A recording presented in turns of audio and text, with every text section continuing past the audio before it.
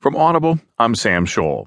From the Washington Post Politics section, Jenna Johnson writes, Trump discusses health on Dr. Oz show after his campaign said he wouldn't.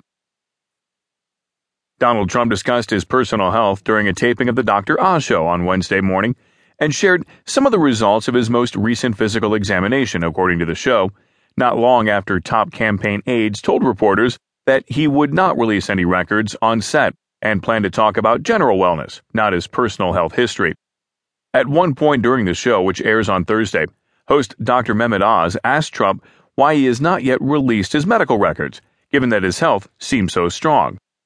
Well, I really have no problem in doing it, Trump said, according to a brief clip released by the show on Wednesday afternoon. I have it right here.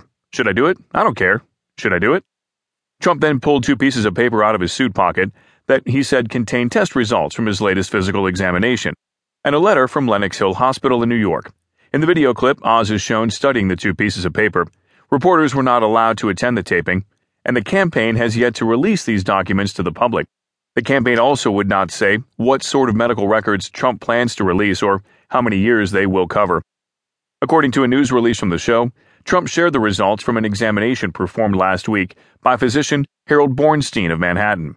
The show did not disclose what those results were, although some members of the studio audience later relayed what they heard to reporters.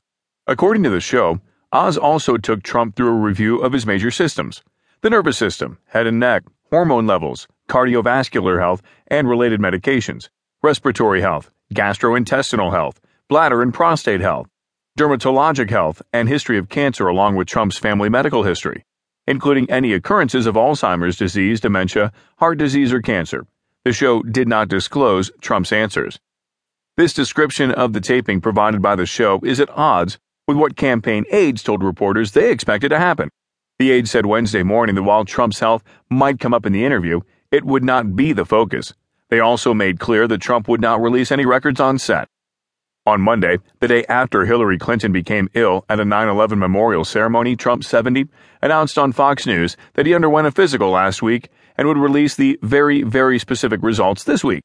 He spoke of his health with great confidence and said that he finds the campaign trail very invigorating, not exhausting. He also bragged that he has a busier campaign schedule than Clinton, an assertion that has been challenged. On Tuesday, Trump's campaign spokeswoman Hope Hicks said that more detailed records will be released later this week.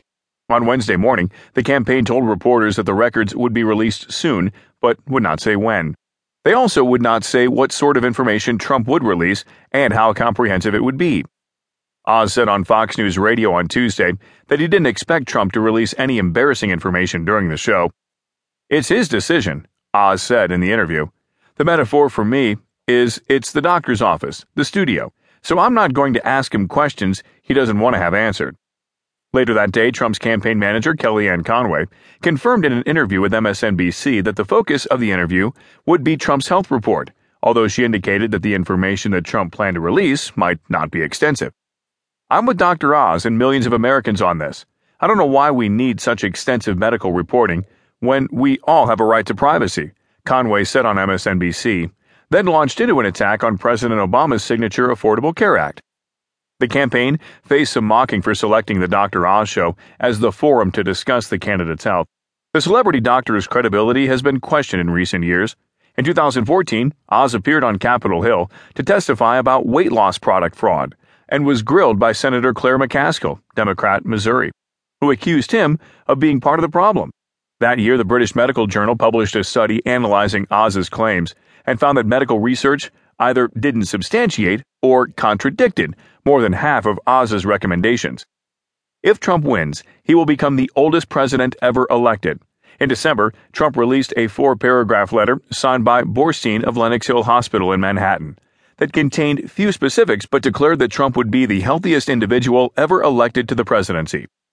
Bornstein, a gastroenterological specialist based in Manhattan, told NBC News last month that he composed the letter in about 5 minutes while a limo sent by the candidate to collect the letter waited outside.